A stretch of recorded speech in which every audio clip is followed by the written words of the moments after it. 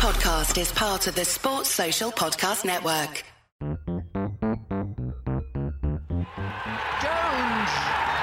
Bowden. He's got it. England have won the World Cup by the barest of margins. Stokes flashes it away through the covers for 4, and England have won the match.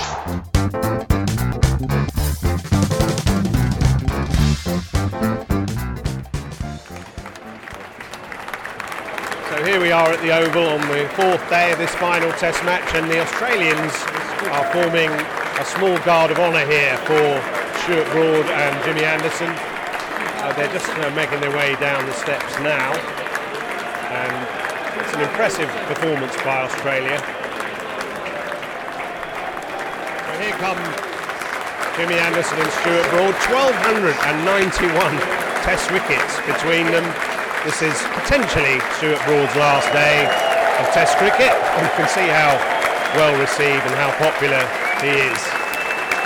He's making his way down now, down the steps at the Oval and through the line of Australian fielders, walking out with his great mate Jimmy Anderson. Stuart Broad with no helmet on walks his way through on his own. Anderson politely letting him go first. And what a reception for the amazing Stuart Broad, 602 Test wickets. He salutes the Australians and heads out to the middle. Will it be his last day of Test cricket? Well, we'll see.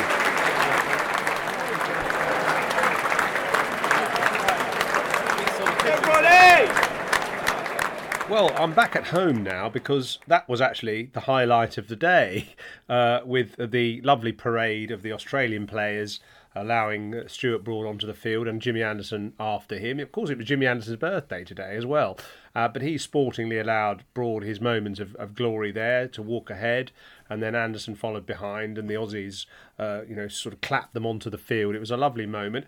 Stuart Broad then managed to hit a 6. His last shot in Test cricket, a 6 over deep mid-wicket. He'd been seeking that for most of the over he'd been facing against Mitchell Starc, and then he managed to wallop it over the mid-wicket for 6, which caused the biggest cheer of the day.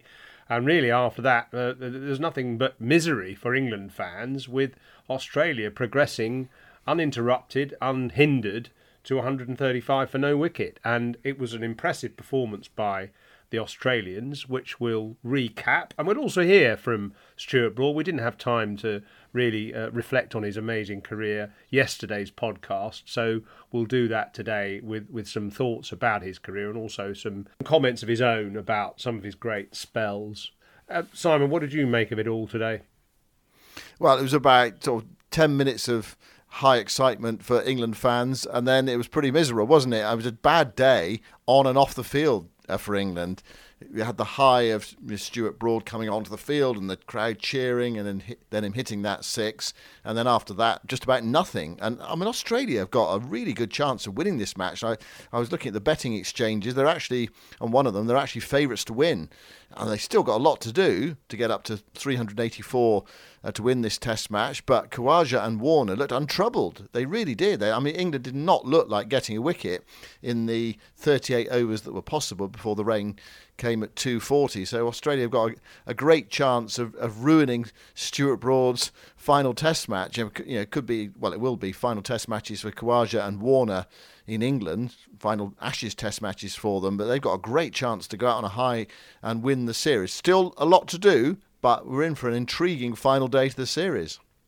And the pitch just looked dead flat. I was sat actually today with my kids and my partner, just trying to, I planned this very carefully actually, and bought tickets for the 4th day of the final Test, thinking it would be the decisive day, especially the way England played. And it was all set up beautifully, and then the rain ruined it. But in that time we were there, and my sons in particular really excited to see Mark Wood and Jimmy and Broady probably bowling together for the last time, or definitely bowling together for the last time, but possibly Jimmy bowling for the last time in England as well, who knows. But anyway, it was just disappointing to see they had no impact at all. Impressive batting by the Australians.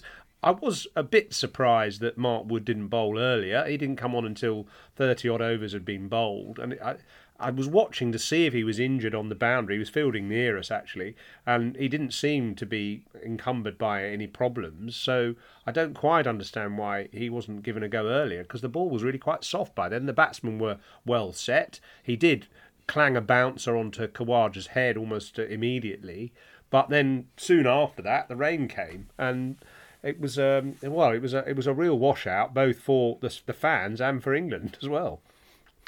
And also we can go back to England's batting last night. I mean, Australia are in with a chance of winning now. They need 249 more to win. England lost their last 5 wickets for 35 when they were in a position of total comfort. And we talked about this last night, and I thought at the time it just looked as though they were frittering away, an impregnable position. To get something like 420 on and say to Australia, okay, if you really want to create something special, chase those. But I suppose that they might have looked at the weather forecast and said, look, we need to play some shots, get out there and start bowling. The only thing about that I would say, though, is that they did bat on this morning. If they knew what the weather forecast was today, they still decided to bat on. So they clearly didn't think they had enough runs, which indicates they weren't that happy with the way things had gone last night. And I just thought they were so careless on the third day. And there's one thing I think about this England team from time to time. I mean, they do so much that's very good, so much to admire, but every now and again they don't seem to sense danger. And I felt that last night, because you could see it happening, and Australia were just sort of sitting back,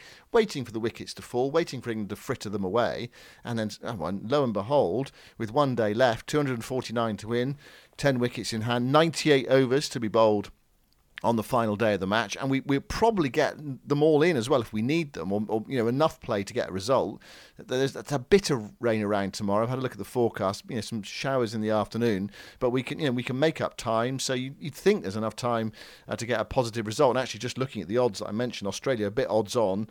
England are 2.7 to 1 to win, and the draw is almost 5 to 1. So that just shows you, how people are thinking about this. That it's not going to be a draw because the weather's good enough and there's enough play available to the players on the final day. And the pitch looks pretty flat. There was very little in it for any of the England bowlers. There was no sideways movement. There was no uneven bounce, lift or anything which had occurred earlier in the game. And certainly even on the third day, 1 or 2 balls from the Australian faster bowlers were lifting off a length, but there was absolutely nothing for the England bowlers. They tried really hard, but I think actually Chris Woakes probably looked the most dangerous.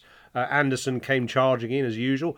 Broad started it all off, and it was brilliant actually to be there to see his opening over. Of course, he started now opening the bowling the first over. That sort of happened really increasingly in this series, instead of Jimmy bowling the first over. And I noticed quite a lot of people wearing the bandanas in the crowd today in celebration of Broad. And they really roared him to the wicket a few times in that first over, but Warner and Khawaja looked secure, and after a while the crowd went back to chatting amongst themselves and hoping that something would happen, which it never did. I just wonder whether the Stuart Broad retiring was just a bit of a distraction. It sort of got in the way for England today. I don't know. It's easy to speculate about that. One thing I did notice, Jos, just a small detail, was that Jimmy Anderson reverse swept the ball out to the boundary in that over, the second over of the day, the over in which he was out, and they didn't take the single. I thought that was a bit odd because it was early in the over. You think, well, get Stuart Broad on strike, he might better layer up a couple of sixes, get England's lead up to 400. Perhaps Jimmy said, right, I'm not going down that other end. I was hit on the bicep last night. I'm not going to risk getting injured. That was my conclusion from that. But I thought there was enough of the over left for Stuart Broad to take on Todd Murphy and get up the other end for the next over as well. So I thought that was really odd. I didn't fully understand that turning down a single early in the over. Just a small detail, but one of those odd things. If it comes down to something very tight, as indeed the Edgbaston Test match did, just 1 or 2 incidents, you might be grateful for the extra run here and there. Of course, the big screen, as soon as the rain started falling, was showing a lot of Broad's highlights over his career. There've been many, haven't there? Quite a few of them at the Oval, and it was interesting to watch those through. He hasn't changed much, actually, has he? Over his career, his bowling action is still pretty similar. He does more with his hands and his wrists now, but his basic bowling action, I think, is similar. And there's just so much skill and expertise and passion in all those highlights reels that you can see those thrusting knees charging to the wicket, and the insistent bowling, deliveries, nothing actually that spectacular often, but just enough movement to take wickets, and the celebrations obviously are really impressive. What do you pick out of the moments that you've seen and remember? Well, one thing I do remember is right back at the start of Stuart Broad's career, before he was selected to play for England, I'd heard a whisper that there's this guy Stuart Broad, playing for Leicestershire, and he's a talented young bowler. And I remember being at a championship match at the Oval and watching him bowl against Surrey, and I watched him bowl, 3 or 4, 5 overs, whatever, and I thought, yeah, this guy looks as though he's got something. When you see it in a young bowler, you think it's worth keeping an eye on him, and it's more than worth keeping an eye on him. I think, obviously the Trent Bridge spell. I wasn't there that day actually when he took his 8 for 15 at Trent Bridge, but I was in Johannesburg when he took 6 for 17 against South Africa in 2016 and bowled them out for 83. That was a very tight test match, that one, and he just he got on one of those runs that it happened so often, it seemed, in his career. He just got going. 6 for 50 against Australia at Chester Street in 2013, 11 wickets in the match. That was the game which sealed the series for England, put them 3-0 up in the series. Again, it was quite a tight test match. Even Old Trafford in 2020 during COVID, when he was left out of the first test match, and it enraged him that he was left out. And you thought, well, he's sort of coming to the end, England are going to mix and match a bit, rotate a bit, and it enraged him. And then he just sort of stormed through the rest of that summer. He took 10 wickets in that match, 6 for 31 and 4 for 36. So those are some of the spells that I remember. I was there, and I was there that day as well at the Oval in 2009 when he went through Australia on the Friday afternoon. I was just there as a spectator that day, watching from side on. He just had a way of getting going in spells, didn't he? And I also I think as well, not just on the field, but his off the field presence as well. He was so competitive on the field, but off the field, just from media interactions, a lot of players are quite cautious in what they say to the media, and they're probably right to be so as well. But Stuart, he would always say something. He would say something interesting. Good talker. You can see why he's going to go into the media, into the Sky Box. But he would give you something. He would say something interesting, make you think, or just rile the opposition. He's done that recently, hasn't he, by saying it was a void series the last time in Australia. That was sort of typical Stuart. And also, the confidence of having got all those wickets behind you and knowing you're coming to the end as well. Yeah, I think actually his interviews show why he's such a good bowler, because there's so much going on in his mind, in his head, around taking wickets, and he can sort of explain what he was thinking. And there's lots of sort of little tiny nuances that he notices in batsmen, little things that he's worked on for his bowling. And as you rightly say, he senses the moment and can lift himself for those crucial spells that are match-winning spells.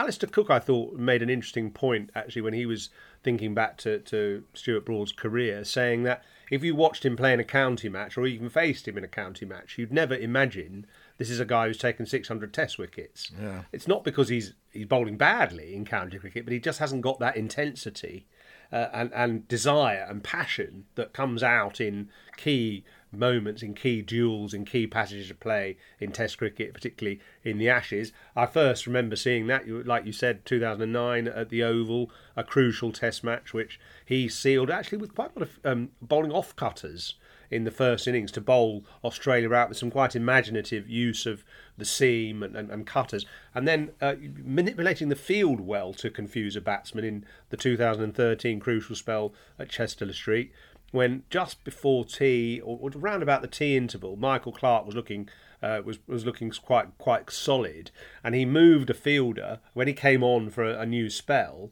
One of the first things he did was he made quite a big thing of moving a fielder from the offside to leg gully, as if to say, right, I'm going to look to bowl in at your pads, I'm going to try and get you caught leg gully, and then produce an absolute beautiful leg cutter which took out his off stump and moved the other way. So he sort of confused the batsman there with a little bit of manipulation of the field, and then was off and running and took several more wickets, and England won that Test match. So, I love the way he manipulated his bowling and the field to confuse batsmen and take wickets and get his whole kind of energy going to produce those great spells.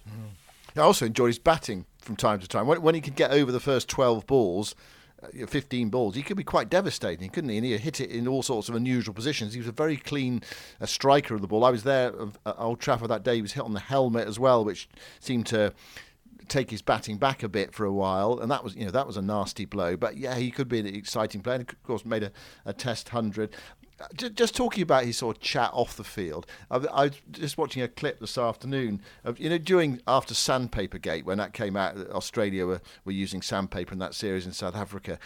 England were in New Zealand at the time, and he gave a press conference in which he said, why is it's so strange, it's so strange. Australia why have they changed their methods? When they played us in the Ashes last time, which was only a few months before, they were getting the ball to move and swing and reverse swing and doing all sorts of things. And now they've gone away from that. They've changed their methods. They've scratched the ball. The implication being, of course, they hadn't changed their methods.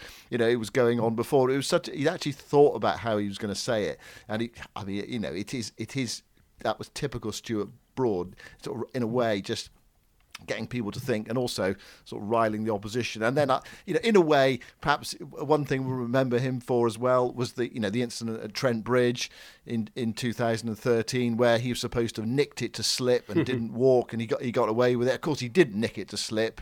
I mean, it's bizarre that people say that. He nicked it to the keeper, and the gloves of the keeper took it to slip. So I've always thought that was strange. And Australia really complaining about that. All their fans complaining about it. And then, how many Australia batsmen do you see walking? I always thought that was a really sort of odd thing. I suppose it was just born of frustration, in the same way that England supporters got very frustrated last week about the fact that the Old Trafford Test match was washed out. So England today, really, Oz, having their worst day since, last Sunday, when the rain ruining last Sunday and ruining today as well. Although I thought it got to the stage where England looked as if they were they might be quite happy to get off the field. I know they've got to take 10 wickets in this innings to win the game and deny Australia a series victory, but if they felt flat. You almost felt, it's not working for us today. Let's come back tomorrow. But England got a lot of work to do. Just on Stuart Broad? What does Jimmy do? Does Jimmy just go on playing? It's weird, isn't it? I think a lot of people are expecting, this is going to be Jimmy Anderson's last Test match, and actually Stuart Broad's last Test match. He sort of not exactly wrong-footed us, because I think it's been coming for a while, hasn't it, with Stuart? I think it's been there and bubbling in the background. He's got this opportunity to go and work for Sky. I wonder what Jimmy does now. Going? I think he probably will. I suppose the difference between them is quite stark, isn't it? The difference between them. Stuart Broad, for me, is a showman who likes the big stage and the big series. Jimmy Anderson is a tradesman who just loves bowling, and he doesn't care what situation he's in. I mean, you watched him bowling in the Essex-Lancashire County Championship match this year, tormenting Alistair Cook from round the wicket. I think he got him out in both innings, and just loves the art of bowling. And I've been watching him bowl in this Test match, actually, and as I've said several times, I probably wouldn't have picked him for this Test, but he's bowled really well. He's bowled with energy and invention, and he looks penetrative. He's been unlucky. He's gone past not much edge. Luck there, Yoz. No, He's not had much luck there. He hasn't had any luck, really. So if I was him, I mean, he certainly doesn't look in any way losing pace or losing spirit. So he'll obviously feel a bit bereft without Broad at the other end, a striking partner, someone he can exchange so much information with, and they've been together for so long now, haven't they? So it'll obviously be strange, but I suppose I can sort of see him going on, really, because it's his life, isn't it? Bowling is his life, whereas for Broad, you can see other things that he wants to do in his life. By the way, one thing we haven't mentioned is his excellence against left-handers over his career. He really has perfected the art of bowling round the wicket to left-handers. He's still got the chance of getting a couple more as well, with Khawaja and David Warner still at the wicket. And of course, he's tormented Warner over the last 2 or 3 Ashes. 17 times he's dismissed him. In fact, just looking at his stats here, 411 dismissals of right-handers and 191 of left-handers, and actually slightly lower average against left-handers than right-handers, but not much in it, actually. But he's certainly been brilliant at bowling to left-handers and kind of almost changed the game in the way that he's explored that.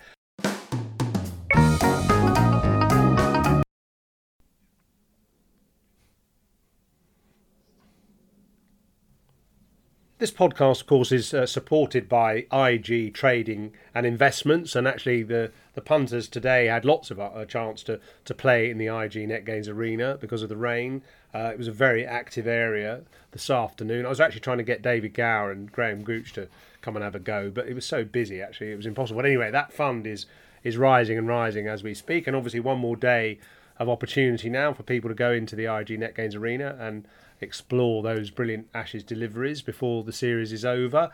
And the match, well, 200 and odd to win for Australia. 250 is it to win? 249. About 249 to win. So, it to me, odds on they could do it. But how do you see it? Well, I think Australia definitely got a chance. I was saying, and the betting market suggests they've got a chance.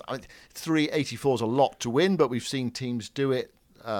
That sort of score more regularly recently, don't we? I think perhaps one-day cricket's got something to do with that, and also perhaps pitches don't deteriorate quite as much as they used to. And I'm just on some fourth innings score at the Oval in the 21st century.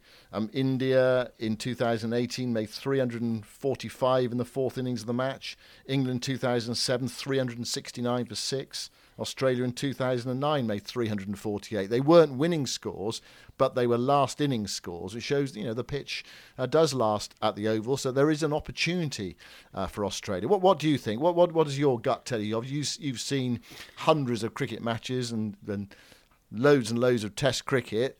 Can Australia win tomorrow? I actually think they can. I thought, going into the fourth day that England would get on top and take early wickets because I thought there was enough in the pitch. But there doesn't seem to be that much in the pitch. And the bowlers just looked a little bit, not tired exactly, but they were getting more and more exasperated and they just weren't looking that dangerous. Moeen looks as if he's struggling with his groin. I'm amazed he's bowling, actually, Oz. I'm amazed he bowled. Well, it is actually. It is, in a way, amazing that he bowled at all.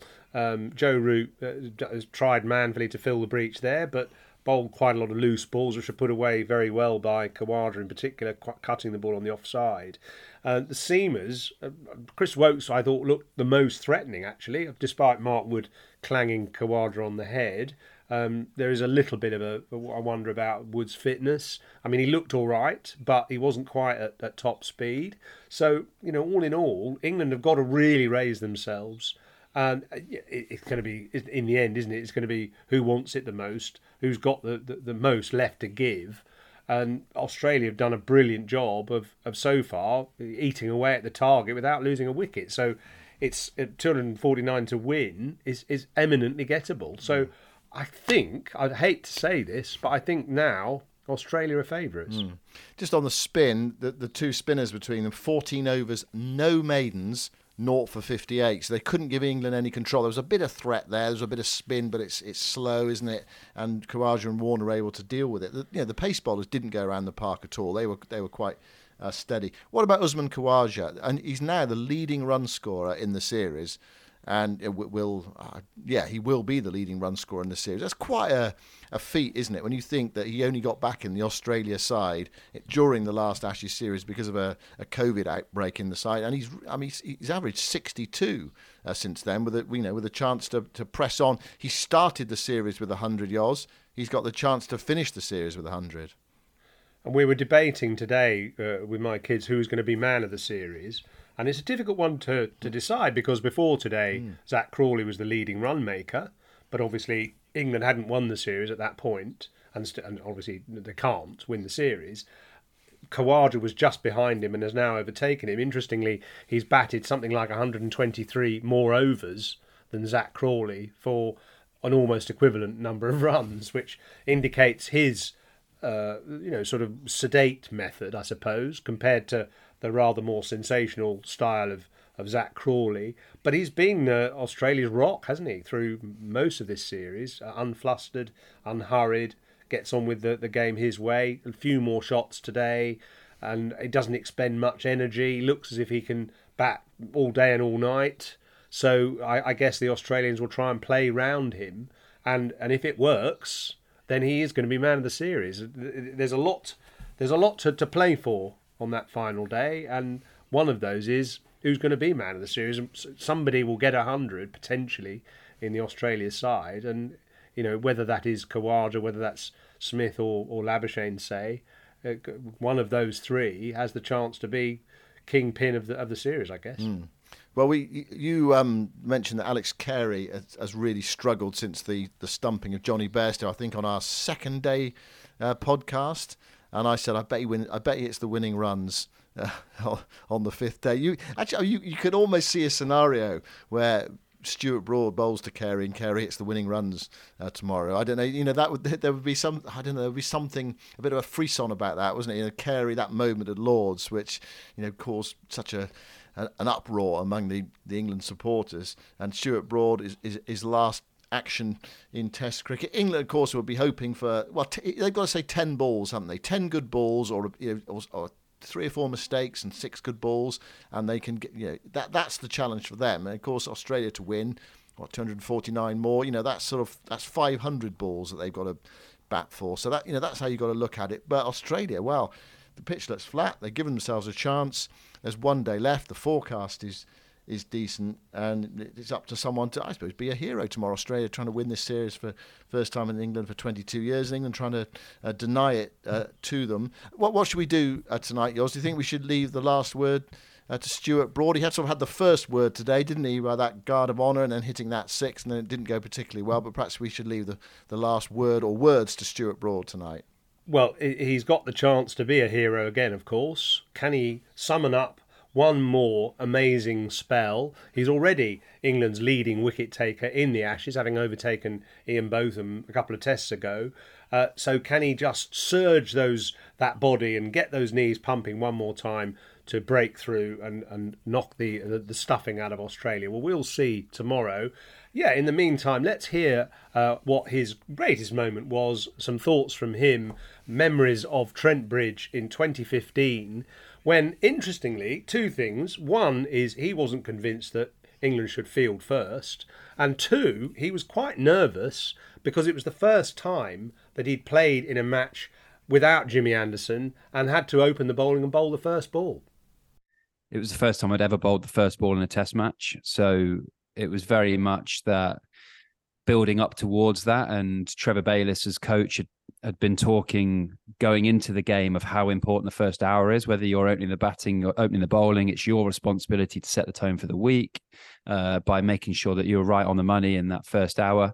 So it did feel like there was that sort of added pressure and added responsibility. Never in my wildest dreams did I think it would go quite as well as that, and actually had quite a nervy start. Actually, I remember it being a bit slippy underfoot, and I was really close to the no ball line. I was just slipping a little bit. I bowled sort of 4-leg buys, got Rogers out, bowled a half volley to Smith, and and then got him out. So it was an action-packed first over, 10 for 2, I think it was, after 6 balls. So there was all sorts going on. But definitely getting that early wicket settled me, and just sort of rode off the emotions that Trent Bridge often offers. And it's always a shame for me when I don't see Test match cricket being played there in an English summer, because it's for the men's team, because it brings great cricket, that ground, and for me personally, I just love turning up and playing there. But it was that was definitely a once in a career day, and something that I will always hold very special memories of, because retaining the Ashes for the first time at Trent Bridge, where I was living 10 minutes from the ground and grew up there since I was 2 or 3 years old, it's sort of stuff you couldn't write about as a kid. You didn't even want to bowl first, did you, that day? You wanted it. Do you know what? That's 100% true. And actually, I said to Cookie, because it was obviously a bit wet, a bit of grass on the pitch, and I said to Cookie, at Trent Bridge, I played here a lot. It'll be slow first day. You get the play and misses, it will speed up, and you get the nicks. And actually, I think the stats have suggested, like, I think 1 out of 15 tests have been won by the team bowling first, because it sort of sticks in the pitch, speeds up, and then it's nickable. And I was 100% bat. I was like, honestly, this is a bat first. And then I was marking my run up out, and Warney walked past me, who was the biggest bat first person ever, wasn't he, being a spinner? And he looked at me and go, "This is a bowl first, isn't it?" And I went, "Ooh." if he's thinking that, then I might be wrong. And I said to Cookie, I walked up to him, I was like, look, go with your gut here, but if you bowl, I'll be on the money. And he won the toss and bowled, and the rest is history, really.